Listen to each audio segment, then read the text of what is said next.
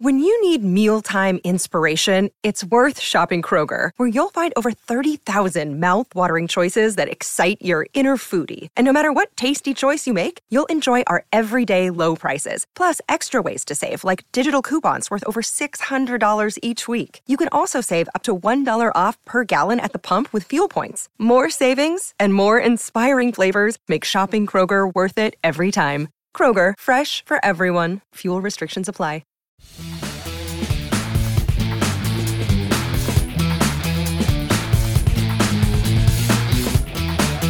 Hello, Tech fans, and welcome into the latest Tech Sideline podcast, originating from TSL's high-tech studios in the Virginia Tech Corporate Research Center. Whether you're watching or listening, live or archived, we're so glad you could join us today as we record on Monday, September 30th. We will recap the 45-10 win for Duke over Virginia Tech and take a big picture look at the state of Tech football. Our crew today, the same as always. We've got Malcolm, yes, he's related, Stewart behind the scenes producing on the podcast set, our managing editor, Chris Coleman, our founder and head honcho, Will Stewart, and I'm your podcast host, Evan Hughes. So glad that everybody could be with us today, again, recording on Monday, September 30th. A reminder that this week and every week, the TSL podcast is presented by the Fisher Law Firm, Virginia's trusted DUI and traffic defense firm, dedicated to defending individuals charged with traffic-related offenses. From their offices in Blacksburg and Roanoke, the Fisher Law Firm handles cases throughout the Commonwealth of Virginia. To date, the firm has defended more than 30,000 people charged with moving violations. For a free consultation, call anytime, day or evening, toll free at 1-800-680-7031. Again, that's 1-800-680-7031. Or you can email them at info@fisherlegal.com.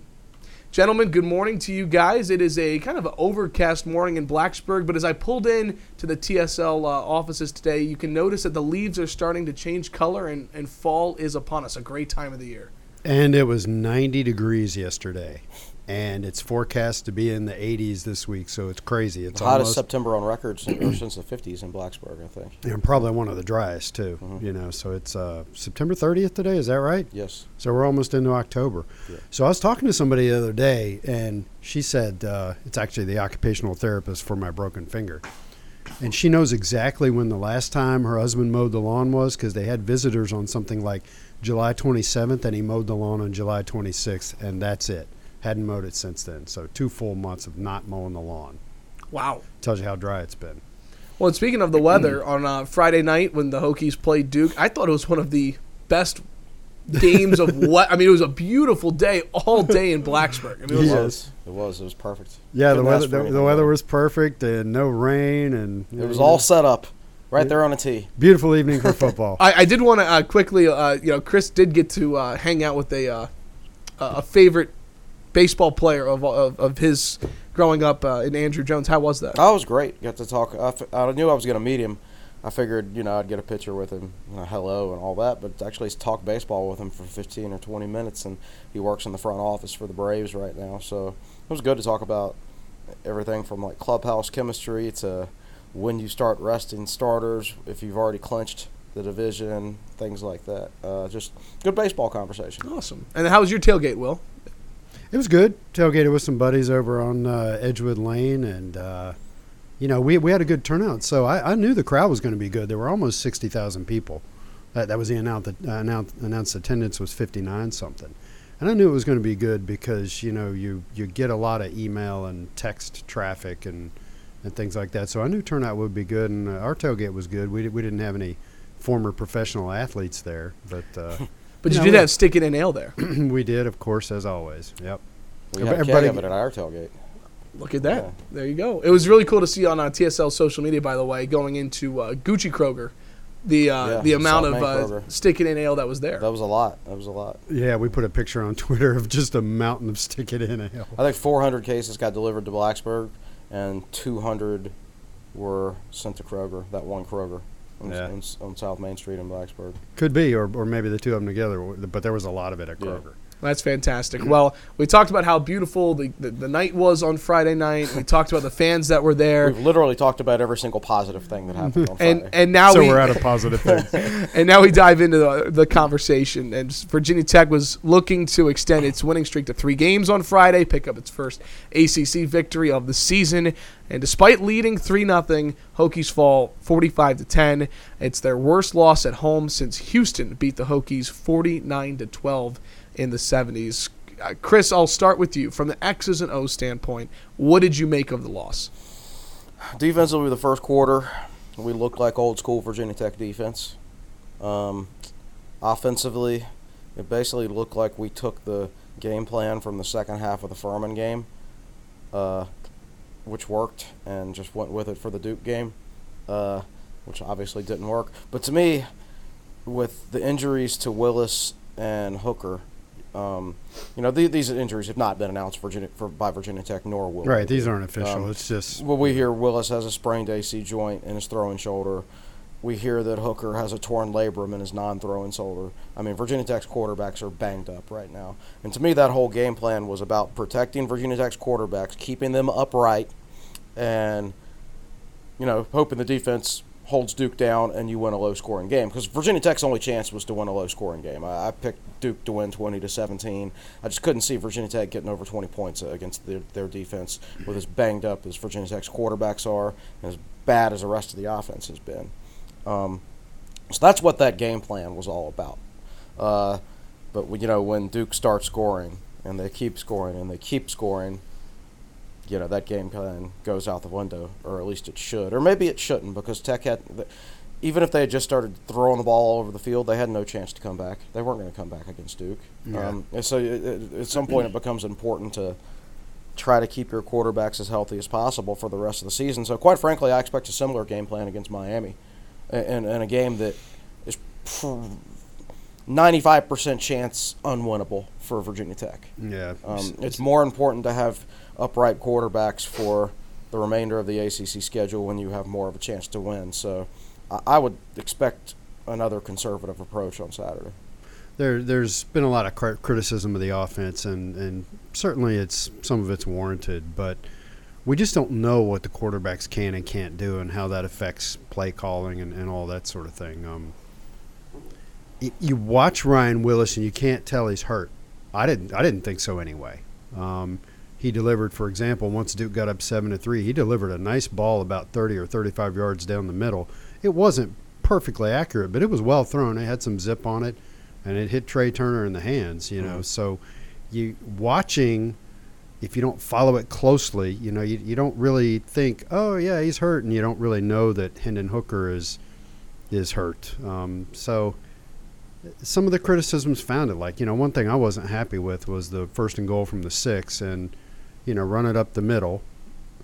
The strength of your team is not your offensive line. They're young. There's a lot of talent there, but they're young. They're freshmen and sophomores. One of the strengths of Duke's team is not necessarily the athleticism and playmaking ability of their defensive line, but the age and maturity of their defensive line.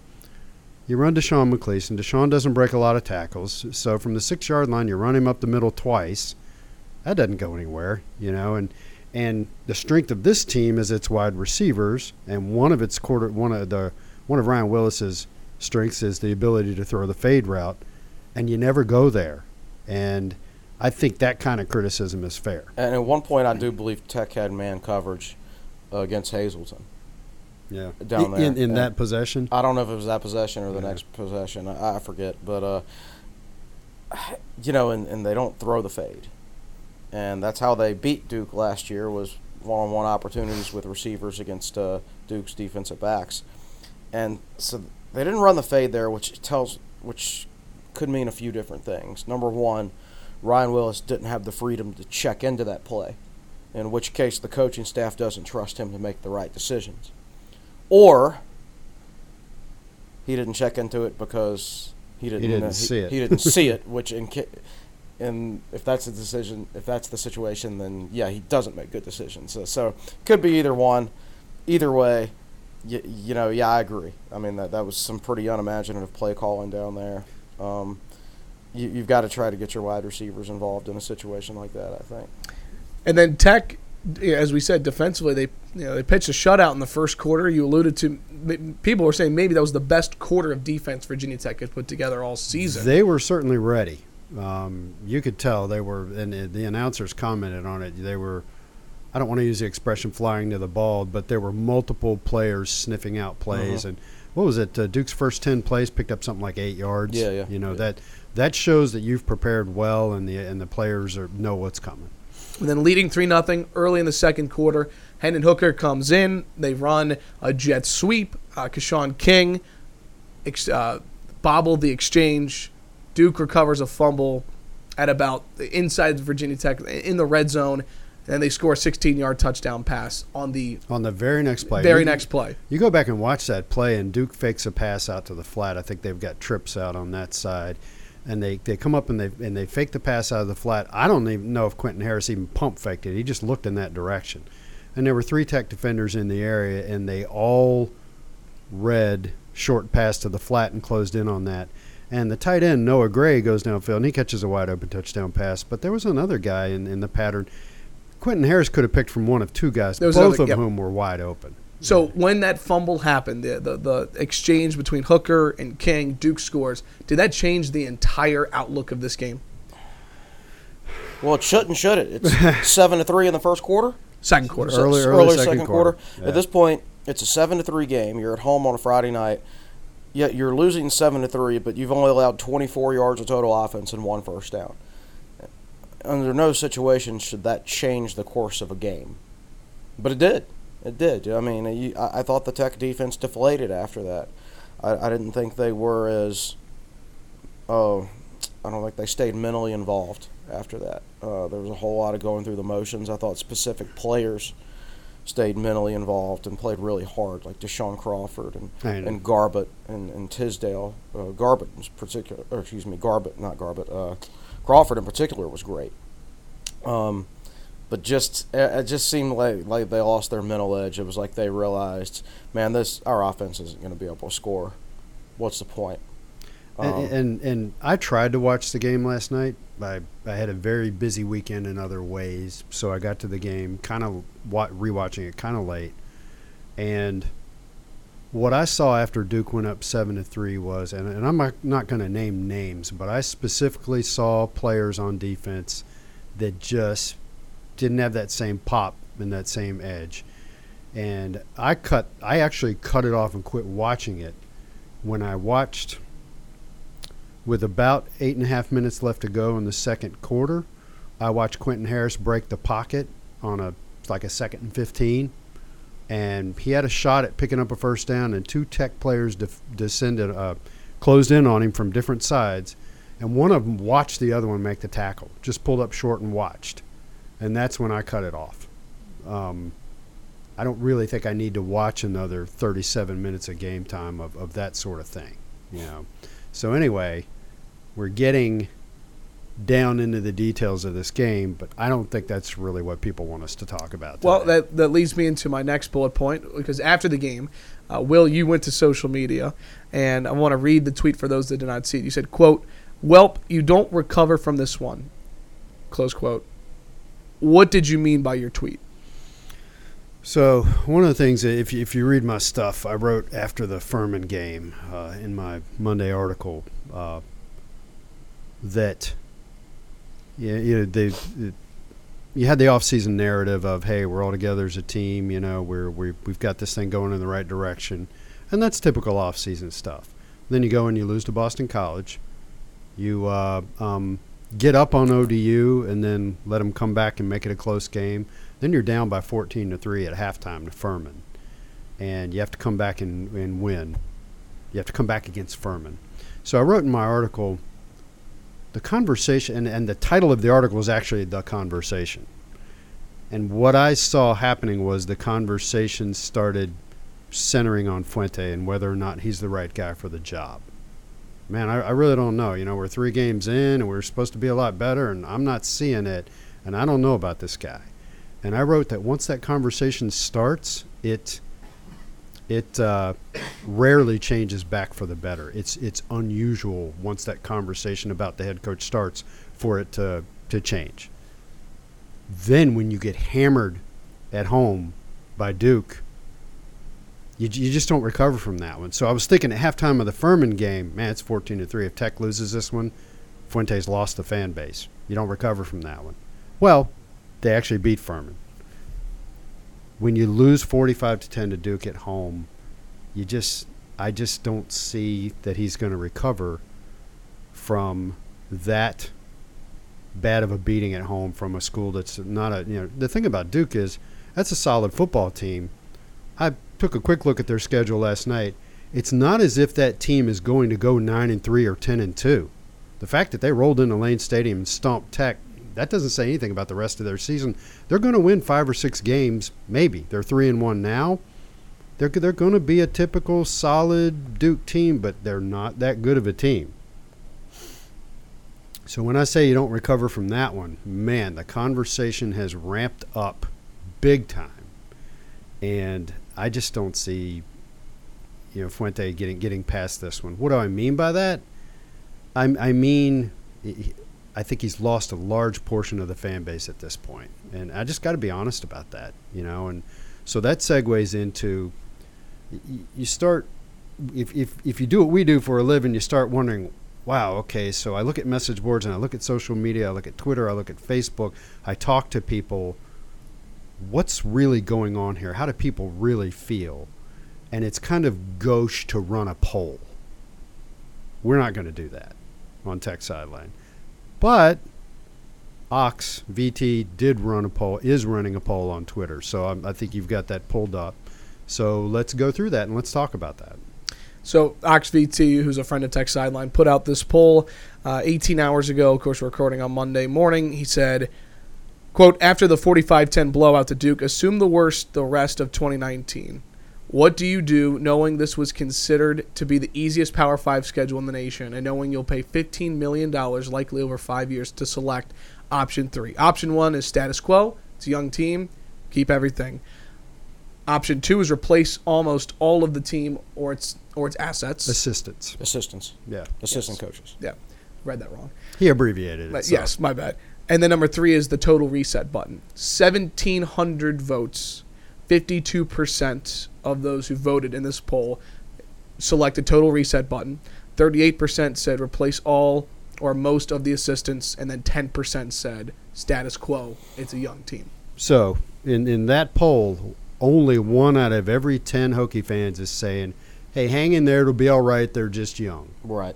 The other 90% are and let's be clear, when you talk about replacing assistants, they're going to have to replace Bud Foster and we probably. know they're at least replacing some. Yeah, that's a given. We're actually talking about assistants over on the offensive side of the ball, and you could even be talking about strength and conditioning staff and that sort of thing. Uh-huh. So 90% of fans participating in that poll feel like there need to be major changes to complete changes. And so some of you out there are like, Twitter's a cesspool. Who cares what they think on Twitter? Well, here's my take, okay? I spend a lot of time message boards and primarily Twitter and Facebook. I don't spend time on Instagram, so I don't have a real opinion on Instagram. Instagram to me isn't a real People don't put opinions on Instagram. It's not a discussion platform. Correct. Okay? My take, after spending years and looking at hundreds and thousands of posts on Twitter and Facebook, is that although the Twitterati tend to be a little brutal, they, in my opinion, also tend to be a little more involved and in general know a little bit more about what they're talking about than I'm not a big fan of a lot of what I see on Facebook. Most of the interaction that I see on Facebook is just Go Hokies responses to basically everything, and people misspelling Fuente's name and talking about Ryan Williams, Virginia Tech's quarterback. It's I don't tend to give a lot of cred to what gets said on Facebook, because these are people who are just kind of scrolling through and clicking like and saying Go Hokies. Chris, you wrote an article yesterday, which is available on techsideline.com right now. Very thorough read. And what I really found intriguing about what you did is you did not get on the message boards, and you wanted to be alone with your thoughts, is what you said, as you wrote this article. Yeah, I mean, I talked to a few people who I know the program really well. Right. And and wanted to match up their thoughts with my own and see if they matched. You titled I'm sorry. Sorry, go ahead. No, I'm sorry, I didn't mean to cut you off. But you titled that article "Jumping the Fence." So I'll ask you what I asked Will about his tweet. What did you mean by the title of that article? I mean, it means you change your opinion from one side to the other. I was already questioning. Oh, let me backtrack a little bit. I'm generally not the type of person that changes my opinion on anything overnight. I just let all the data add up, and it's a gradual process for me.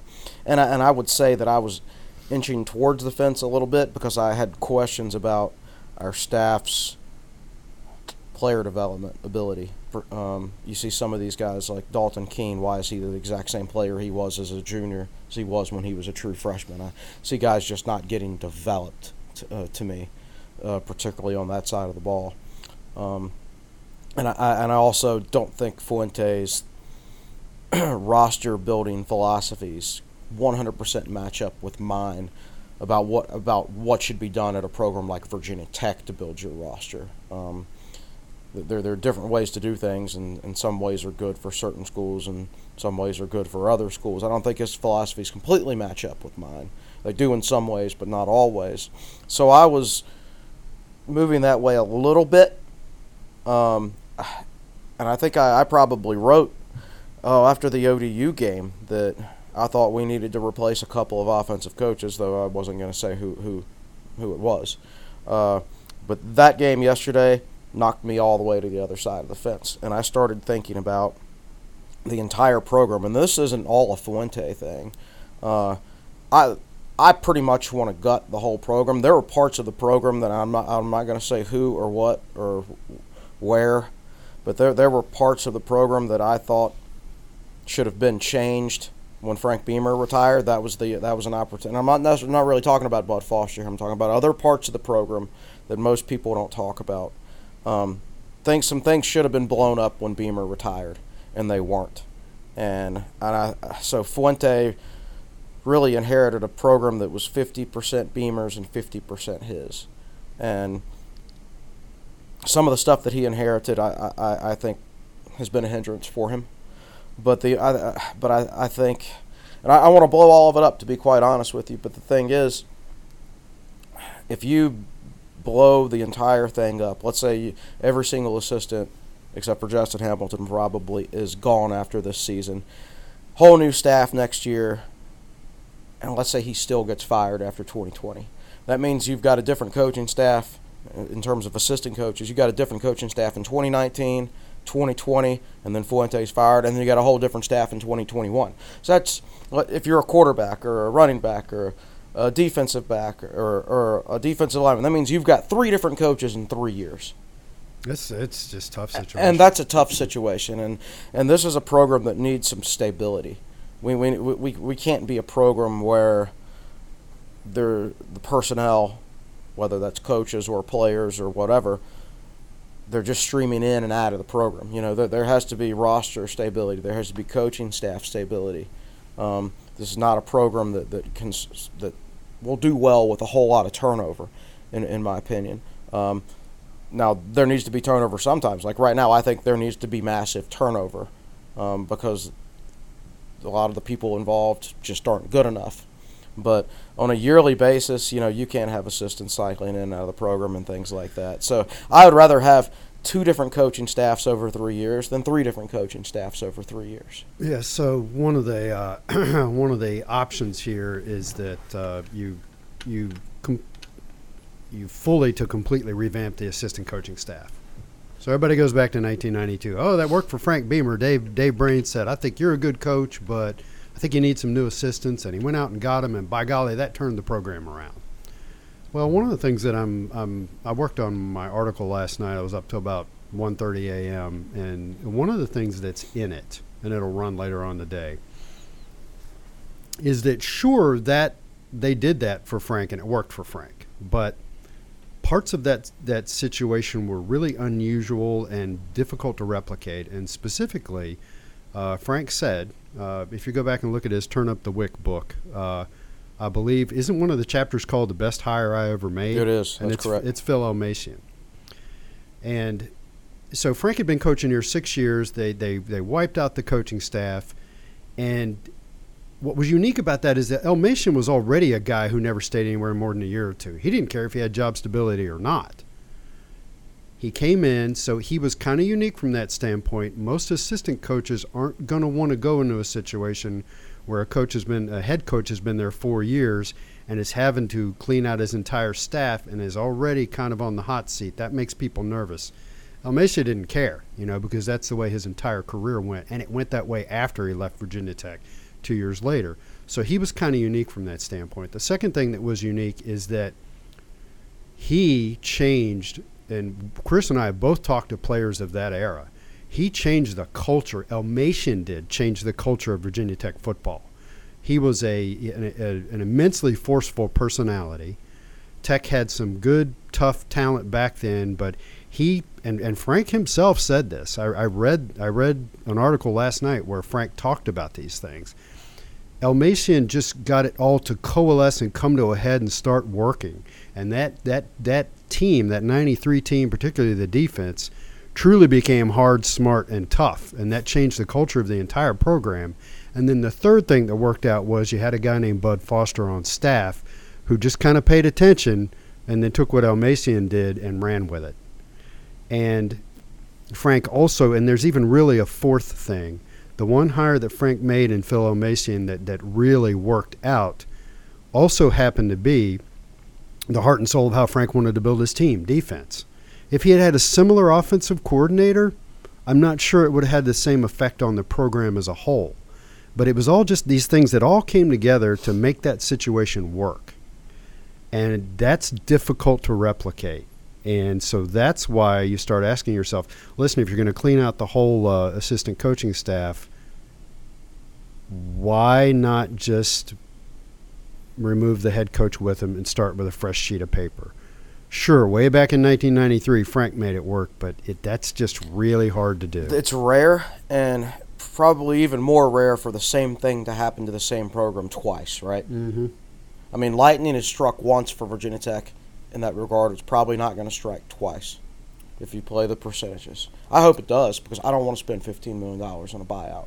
Or $12.5 million next year, or whatever. We are not standing here with pitchforks at the gate. We don't want this to happen. We want things to work out. Let's be perfectly clear about that. We probably should have led with that. Yeah. And I have the utmost respect for Fuente as a person. He is a person who wants to win and wants to run the program the right way. He's, he takes a beating for his personality, whatever that is, Yeah. But I watched Notre Dame and Virginia, and I've never seen Brian Kelly smile a day in my life, and all they do is win games, right? Because Brian Kelly's a really good coach, and he's got really good assistants, which I don't think Fuente has. I don't know if it's too late for him to recover from that or not, but I don't think he hired good assistants. Bo Pelini, all the man did is win in Nebraska. I don't think anybody is looking forward to having breakfast with Bo Pelini anytime soon, right? Maybe faux Pelini, but not right. Yeah, exactly. So the whole personality thing, like that's overblown. Like Pelini was pretty much a jerk, right? And he got fired for being a jerk because he never won fewer than 9 games in Nebraska. Yeah. And Fuente's not a jerk at all. He might not be the warm and fuzzy guy and everything like that, but he's not like Pelini or some of these other guys you see. So that has nothing to do with Virginia Tech's winning and losing right now. Right. What has to do with their winning and losing is player development or lack thereof. Preparation. Maybe there are X's and O's on the offensive side of the ball. And at this point, if the fan base has lost confidence, they've definitely lost confidence in the assistant coaches. So if the fan base is losing confidence in the assistant coaches, even though the players will never admit this publicly, but they probably have to, at least some of them have, and when the players start losing confidence in the coaching staff, then things are going to descend fairly rapidly. And I think we saw part of that descent on Friday night. So let me jump in here and say another thing I'm putting in my article is you look at how quickly things collapsed Friday night. It's my opinion, and I'll admit I didn't play football beyond 9th grade. But I've been watching this stuff for many years. It's my opinion for players to keep playing hard through adversity, they have to feel a couple of things. Number one, they have to feel that the coaching staff is putting them in a position to win.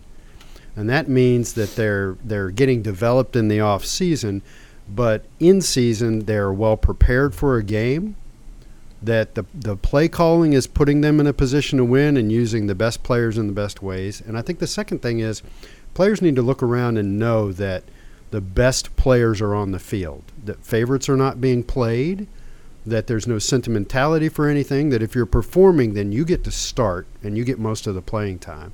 And I think as long as you have those two things, players will keep playing hard for you. And when they don't play hard for you throughout the course of a game, I'm not going to use the Q word, I'm not going to go there. If they're not resilient and they don't play till the final whistle after 60 minutes, then they're not believing in something. They're not trusting. They'll check out mentally. Yeah. There's a difference between the Q word and checking out mentally. Yeah. And so you may see. So we're sitting here having this conversation after the fourth game of the season. There's still 8 games to go. Maybe something amazing will happen. Maybe, I don't know. We just have to wait and see. But I sit here and say I'm a Miami Dolphins fan. I'm not really. I look at the scores. The Dolphins are tanking, and yet they'll play well in the first half. They'll be down by a touchdown at halftime, and then they'll lose by 3 or 4 scores. That's because they're just not. Players like to play, so they're going out there giving it their best shot. But after a while, they're probably checking their watches, going, "Yeah, we're not going to win this thing. Let's just get out of here." And we live in Miami. We've got better things to do. So my point in saying that is that you may see a good performance here or there from Virginia Tech the rest of the year. What you see right now looks pretty ugly and points towards a 3 or 4 win season. So kind of let all 8 games play out. If they go down there and they I expect them to not do well at Miami this weekend. That's a whole other conversation for the next podcast. But if they go down there and they play a great game and they only lose by a touchdown, that doesn't say anything more about the next 7 games after that. You got to put all of them together and take a look. Yeah, the only thing we know right now is they've gotten progressively worse each game. Remember when we were sitting there talking about how the most improvement comes between game 1 and 2, and it didn't seem like that was the case. Well, in hindsight, it does look like that was the case, right? Thought we made our most improvement between 1 and 2. Boston College, as it turns out, isn't very good. So that ODU defense is legitimately a good defense. So Tech might have actually gotten better between Boston College and ODU. We just didn't realize it at the time. But ever since then, it's worse and worse and worse. And it's just not looking good. One thing I want to emphasize, too, is like you're saying, don't want to have this conversation by any means. But one thing that has been brought up a lot on the message board and social media, and I do think that it is worth bringing up, even though we're not financial experts by any means, is the buyout. There's a lot of conversation about that, numbers being thrown around. It looks like the buyout is $15 million. Just in terms of the athletic department and what that money is, that is a very steep price, correct, for most athletic departments? It is for Virginia Tech, and the buyout's $15 million at this point in time. It goes down to $12.5 million on December 15th. The following December 15th, it goes down to $10 million. The following December 15th, $7.5 million. So it's a big nut. Whether you wait another year or 2, it's just not going to change a whole lot. And Virginia Tech's athletic department pretty much financially runs right on the line these days. They ran in the black for years and years. In recent years, they've run in the red a couple years, in the black a little bit. So they're right on that line. And one of the things we've been fortunate about here at Virginia Tech is that there has never been a moment in my time following the program where they're paying literally millions of dollars a year to former coaches. They paid Seth Greenberg. When they cut Seth Greenberg loose, they only owed him $250,000 a year for 3 years or something like that. They haven't fired a football coach since the 70s. Yeah, and that comes with a steep price tag. Now, you probably don't have to come up with all $15 million at once. And these things are generally structured to where if he takes another coaching job, then whatever he makes at the new coaching job is subtracted from your payout. That's usually how this stuff is structured. That's why you see so many former head coaches going and taking analyst jobs under Nick Saban, because that doesn't count as a coaching job. So they can get paid by Saban and then still get their buyout. And James Johnson did that when he got fired as basketball coach. He was due something like $280,000 a year for 2 years.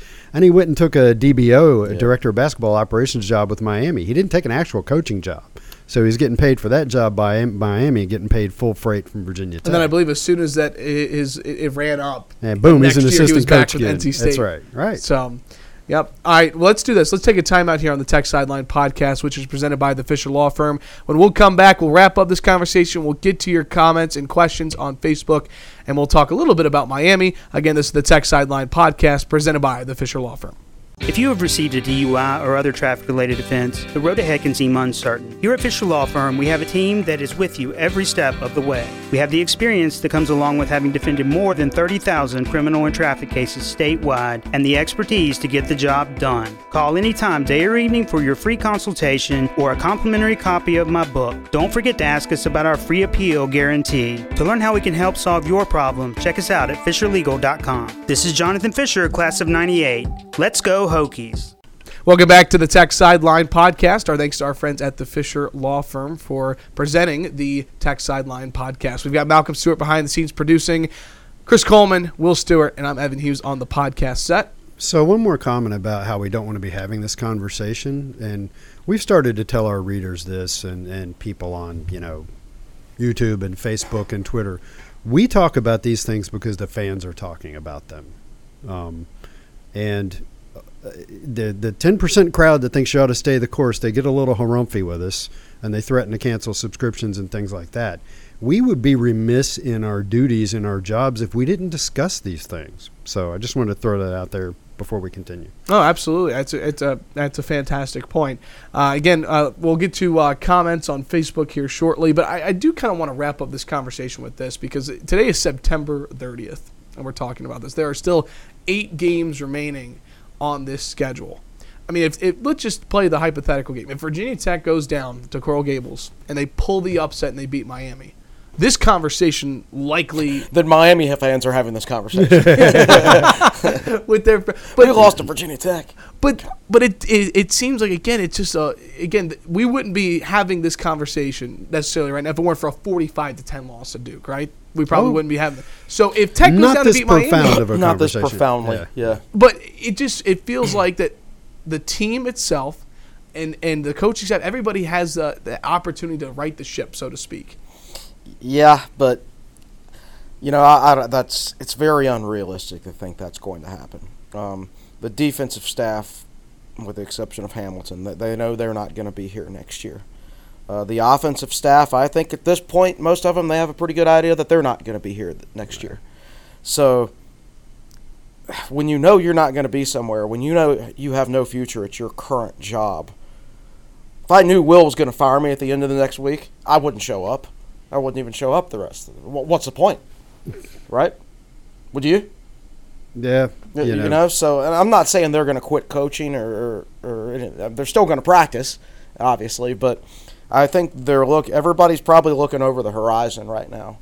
So it's just unlikely to get better. As Will said, you're going to probably see a couple of good performances from here on out. Just because players like to play. Players like to play, and basic law of averages, yeah. Right? We're going to play a good game at some point against somebody who's playing a bad game. That's the law of averages. But the overall trend, I don't think, is going to be upward. I think it's going to stand pat or maybe even drop a little bit. It's hard to imagine it getting a lot worse, Famous last words, right? So, again, looking at the hypothetical, though, the rest of the way, win total for this team? Well, Rhode Island, that'll get you 3, right? Yeah, they're 0-4, so. And everybody's pointing towards Georgia Tech, but, Georgia Tech is... They've got a good enough defense, I think. But their offense is atrocious. Honestly, that might be one of those Virginia Tech-Wake Forest games. It's like 0-0 going to overtime. So you're up to Neither 4. One of those teams can score. And it's hard to... Is there a path to get to 7? Hard to see. No, I don't think very so. Unlikely. I'm sorry to be so Extremely emphatic, unlikely. but, Pittsburgh is very physical, and that game's down here, for whatever that's worth. That doesn't seem to be worth much anymore. Yeah. Virginia is, I sort of had one eye on the Virginia Notre Dame game this past weekend. If Virginia doesn't have 2 horrendous turnovers, that game ended up 35-20. I thought UVA was very competitive from a walking through the room and watching a few minutes at a time standpoint.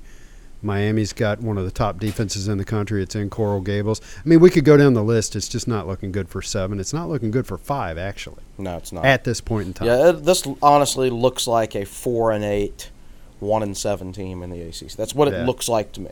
Yeah. Last thing I want to hit on this. I was thinking about this morning and what this coaching staff has accomplished thus far, right? Like a 10-win season, a 9-win season to begin, an ACC Coastal title in Justin Fuente's first year, losing by a touchdown to Clemson in the ACC championship game. I was thinking about a year removed. Think about this just last year, where this team was a year ago. They were ranked 12th in the country, undefeated, going into Old Dominion. 2 weeks from the Old Dominion game, we're welcoming in Notre Dame with a chance. If they were undefeated and beat Notre Dame, people were talking about the college football playoff for Virginia Tech. That was just a year ago. Yeah, that was about a year ago, and this is where. So, it just not really a question, but I was just thinking about how. I mean, there were fans. If they beat Notre Dame, they took care of business against Old Dominion and Duke. It could have been a top 10 matchup in Lane. We were talking about game day coming in. I was writing about it. Wow. So, what the last year? I mean, just what has happened is the big question. I mean, because this was where there was a year ago. This is where that Virginia Tech was a year ago. That this same coaching staff had Virginia Tech. Obviously, when they beat Florida State turned out to be frauds. The win didn't mean anything. We thought it meant something at the time, and it did not, because Florida State's hasn't been good.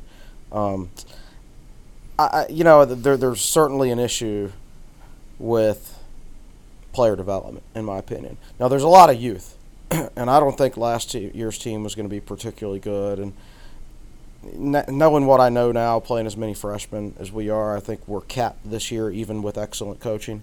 But I do think that there is a player development issue. I think the coaches in general are good enough when they have developed players. And when Fuente took over, they had a lot of developed players. Isaiah Ford, Cam Phillips, those guys had already been developed.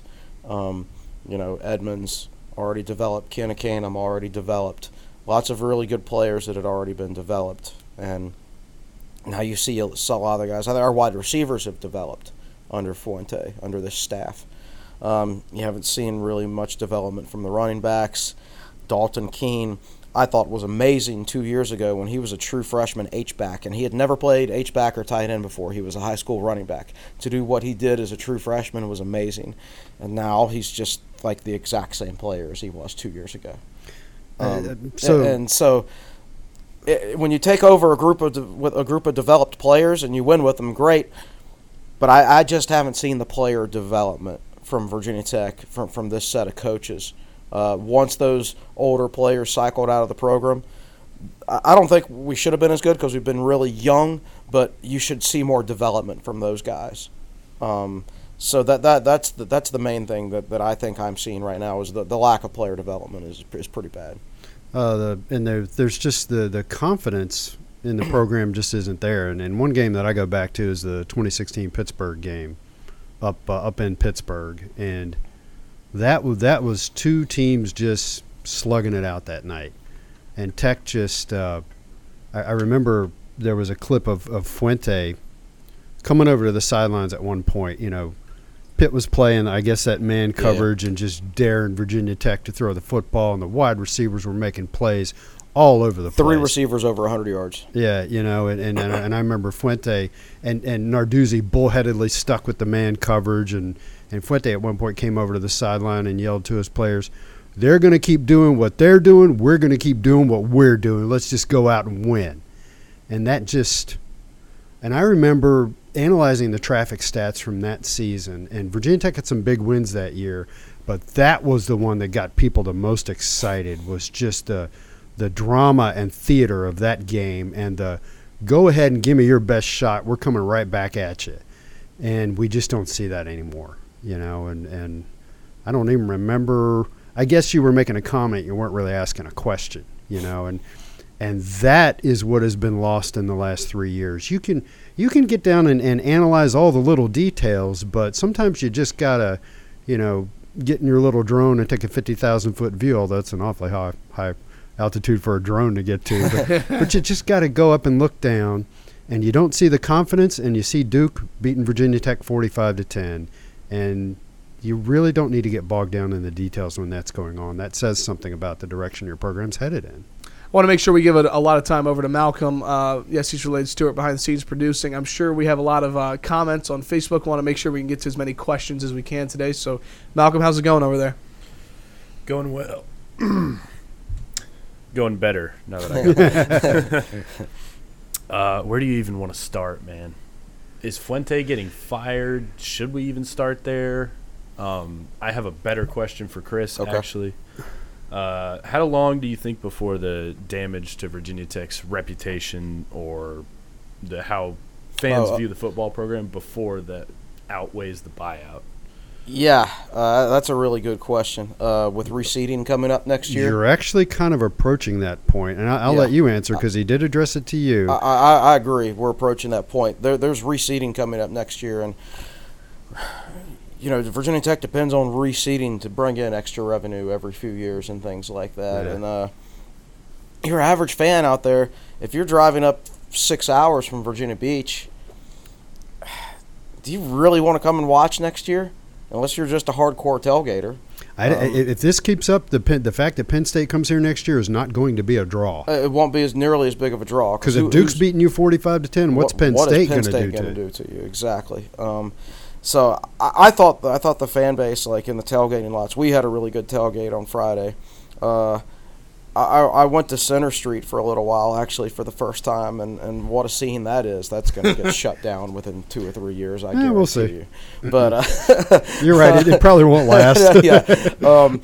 So I think we're rapidly approaching that point. I agree. And to me, if you're going to make a move, if you wait a year, like the 2020 recruiting class is already it's going to be a really small class. It's not going to be a great class on paper. But if you retain him for a year and hire a whole new staff, he's going to hire the best coaches he can get, not necessarily the best recruiters he can get. And his lame duck status and that will combine to mean the 2021 class on paper probably isn't very good. No. So then you hurt the next coach because the next coach will have had back-to-back bad classes, and in 4 to 5 years, possibly we find ourselves in the same spot, right? So it's just, if you're gonna pull the plug, rip off the Band-Aid on the whole program, this is the year to do it in a class we're only going to sign like 15 guys. And that wasn't really what the question about was. The question was about the financial trade-off. Correct. It's going to cost you $15 million to do it now. If you don't do it, what's it going to cost you in support? And that's much harder to pin down. Right. So, but to his point, even though he went on a little bit of a tangent, it's a question that's hard to answer. But we don't get paid the big bucks to answer it. We just get paid small bucks to talk about it. What else you got, Malcolm? I'm watching his computer. He's doing a lot of scrolling. Yes. There's a lot of feedback on this one. 76 comments, 185 concurrent viewers. Wow. Recruiting, are we losing a bunch of recruits? We were already losing a bunch of recruits. Yeah, this class was never set up for success, especially defensively with all the questions about Bud Foster's retirement. I mean, we were having trouble recruiting defensive players before the retirement announcement because players were getting told by other coaches that don't go to Virginia Tech. You don't know who your coaches are going to be if you're a defensive player. And so this was going to be a bad defensive class either way. So, which highlights again what a unique situation this is. I mean, Fuente takes over for a legend, and then the other legend is still on the staff, and now the other legend is retiring when you're on the hot seat. Ugh, it's just a situation that nobody's ever faced it. No athletic director has ever had to manage a situation like this. There's no resource book that you can go out and read. It's all guesswork. Yeah. And so one of the things that I haven't verified this. I just saw it on Twitter. One of the remaining top targets on the board was Keandre Lambert. Yeah. And supposedly he has canceled his official visit. Well, he was supposed to come on Friday, and he canceled that. Thank goodness. Okay, so it wasn't. It's not necessarily that bad. It wasn't of a after thing. the game. Okay, right? Yeah. right. He canceled it before. Anyway. Yeah. Mm-hmm. How long before big donors start giving up? There's some buzz that's already happening. I had one text me There's a couple in the chat. Craig Lyons specifically said he's Platt and he canceled his donation this morning. I had a guy text me Friday, gives $20,000 a year, and said I'm done. So this is another thing that will play itself out over the course of the next 8 games. Whit Babcock is kind of looking at the landscape and thinking, what do I do? And we're sitting there talking about what do we do?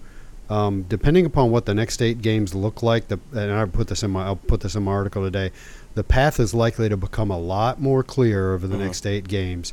That includes stuff that we see and stuff that only Whit Babcock sees and hears. That's correct. So that poll that OxVT ran is at 52% right now in favor of imploding everything right now. Okay, if Miami trounces Tech on Saturday, that's going to creep up to 55, 56%. Yeah. And then Tech will beat Rhode Island and it won't change. And then if you lose to UNC, then it's up to 58 or 60%. Right. So it's going to move up like 2% every loss. At least. Right. Yeah. So, so the path will become clearer along the way. Michael Watson said he tried to ask this a few weeks ago on the message board. We always talked about the 2020 being the year everything came together. Then Foster announces his retirement. Assuming Fuente stays, are we better getting a defensive coordinator that runs a similar system or something different? Well, assuming Fuente stays, it's better to get a similar guy. A guy with a similar system, so there's very little adjustment because of the personnel. If the personnel, all right. So if Fuente stays, then he's probably only got one more year after that to get it right. So there's no reason to totally change defensive schemes, which will take at least a year for players to get used to, everything like that. You got to get a very similar scheme in there that it's not going to take a long adjustment period. Yeah. That's very, very important. I think the Old Dominion defensive coordinator, David Blackwell, if Bobby Wilder gets fired from ODU, then he will be available. And he's a guy who he makes defenses better right away. He makes defenses better right away. What he did at ECU was great. What he's done at ODU was great. 6 years as a linebacker coach at Clemson. And he doesn't care about the status of the head coach, whether he's on the hot seat or not. Bobby Wilder's living on the hot seat. He went there this year. And he was under Scotty Montgomery, and Scotty Montgomery was on the hot seat for a year. And so he's a Phil Mason type. He doesn't care. Unless now he's like, you know what, I'm tired of this, living in a different town every year. I want to try to find some stability. So it depends on his personality and everything like that. But right now, he would be my number one realistic target. People are going to say Torian. The more Virginia Tech loses, the less of a chance that's going to happen because Torian, since the end of 2015, has lived in Blacksburg, Gainesville, Washington, D.C., back to Gainesville. Yeah. Torian's probably tired of moving every year himself, and he's not going to want to come back to Blacksburg for what he thinks might only be 1 year. Yeah, and what might also be unrealistic expectations. Correct. Oh, you're going to be our savior. Yeah, right. In exactly. Coaching and recruiting. Correct. So Chris and I talk about Blackwell at ODU, and we were talking about him last night. And one of the things Blackwell does is he takes nobodies and turns them into rock stars at the bandit position. So Chris and I were looking at the roster, what is it? Is that like more of a whip guy? It's kind of a hybrid defensive end backer kind of guy. And so if you go and you read Amari Barno's scouting report that Chris wrote last year, Amari is probably redshirting so far this year. He's like a 6'6", 235 guy. And Chris literally said in the scouting report, I don't know if this is a backer or a defensive end. I think David Blackwell would come in and look at that guy, assuming Barno's got any playing chops about him at all, and just go, you're my bandit, I like you. Or he might say with Jalen Griffin. Jalen Griffin's another guy who could play that spot. Yeah. And there is a possibility if you hire a guy like Blackwell that he could help turn this thing around similar to Almation style. The physicality of ODU's defense is very impressive. They lost their best player to the New York Giants, and they were an awful defense last year, just awful. and they are so much better this year. They're a solid defense this year. And I like some of the guys I'm seeing Virginia Tech's defense. I'm really encouraged by the defensive tackles. I agree. Deshaun Crawford's a really good player. Those young defensive tackles are and we good. haven't even seen Jaden Cunningham.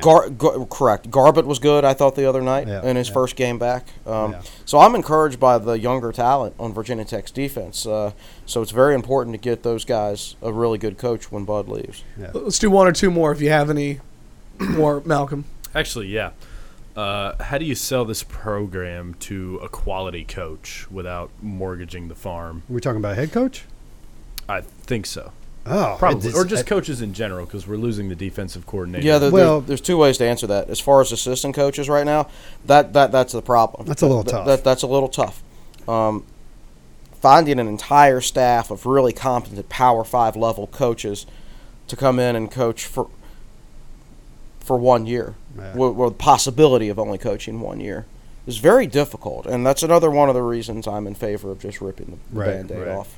Now, as far as head coaches go, and I think I'm putting this in my article today, this is still a good job. You know, it's I don't want to open a can of worms discussion about Virginia Tech's overall commitment to football. I do think the Hokies are falling behind in the facilities arms race. Specifically, everybody they're recruiting against has a awesome $50 million building. Virginia Tech doesn't have any plans to build one, but that's a whole nother discussion. As far as the fan base, the conference, and the division in the conference, I don't think the recruiting hotbed is what it used to be, so that could be a little problematic. But overall, you've got, there were 60,000 fans there the other night, even though the last 10 games for this team have been pretty rough. So I think the built-in fan support is there, and I think there are guys out there, and we can throw names out like David Clawson and maybe even Dino Babers. I'm not saying hire Babers, but there are guys who are to one degree or another proven at the P5 level that you could probably get away from other schools and get to Virginia Tech. The bigger issue is how much money will Virginia Tech have to spend on assistant coaches? Because if you're buying out this whole staff, including Fuente, that's tough. If I'm a head coach, I feel confident that I can do the job at Virginia Tech if I have the right assistants. But guess what? Those guys cost money these days. Yeah. Assistant coaches cost money. I'm not taking this job unless I know I have a big enough budget to go out and hire the best assistants, and that's what I question. That's what I'm not 100% sure about these days. You look at some of the budgets. So Ohio State, $7.4 million amongst its staff. Clemson, $6.8 million amongst staff. A&M, $6.8. Virginia Tech is 3.6 amongst its staff. But let's not compare ourselves to those schools. Correct. Right. Yeah. You shouldn't be compared to those schools. Yeah. Understood. Any more, Malcolm? I got one more. Sort of a sidebar. Was Foster staying potentially actually a bad thing for? And who's asking that? Eric Fisher. Long term. I think short term it was very, very good because we had a lot of great players on the defensive side of the ball. Long term, I don't think it's been so good. I think what's gone on in his personal life and his health has affected him from a recruiting standpoint. I think maybe we wouldn't have been as good defensive early in Fuente's tenure, but we might be a little bit better now because maybe we'd have a different starting defensive end, maybe an upgraded corner or rover or something like that with a little bit better recruiting. Who knows? Right. So I think it was really good short term. Long term, I just think it's muddied the waters. It's put him in a tough position. It's put Fuente in an awful position, honestly. I mean, he's on the hot seat with a defensive coordinator who's about to retire. I think if you had it to do over again, this isn't a criticism because I would have done the exact same thing in that situation. Yeah, what are you going to do? What if word gets out that Whit Babcock said, I want to hire you as head coach, and Bud's agreed to stay on as your defensive coordinator, and you, Justin Fuente, said, no thanks on the Bud part. Right. Holy cow. And that information got out to the fan base. Which it would have. And, so I would not have done anything different if I was Whit. I wouldn't have done anything different if I was Fuente. But it's one of those things, as time has gone on and you look back, I'm just not sure it was the right move. And that's not, I don't blame anybody for that. It's just one of those situations. It is what it is. And then we have to wrap it up. Yep. Great questions from everybody on Facebook. We appreciate everybody chiming in. Certainly a great way to close things. And we'll be back less than 48 hours from now. Wednesday morning, we'll be getting ready for Virginia Tech and Miami. That's going to be a 3:30 kick on ESPN, just announced. So, right. Yeah, Good. we'll be previewing that one. Thank you, as always, for your time. You guys, it was a great podcast. And, again, appreciate everybody for supporting. And busy week, I'm sure, with content on TSL. Busy week. As always. Busy week on the message boards. Yeah, for sure. Well, that'll do it for us here on the Tech Sideline Podcast. Well, again, want to thank everybody for listening or watching and for the questions. Want to thank our producer, Malcolm Stewart, behind the scenes for doing a great job on the podcast set. Our managing editor, Chris Coleman, our founder, and our head honcho, Will Stewart. And I'm Evan Hughes, podcast host, saying so long. We'll talk to you Wednesday morning, getting you set for Virginia Tech and Miami. This is the Tech Sideline Podcast presented by the Fisher Law Firm.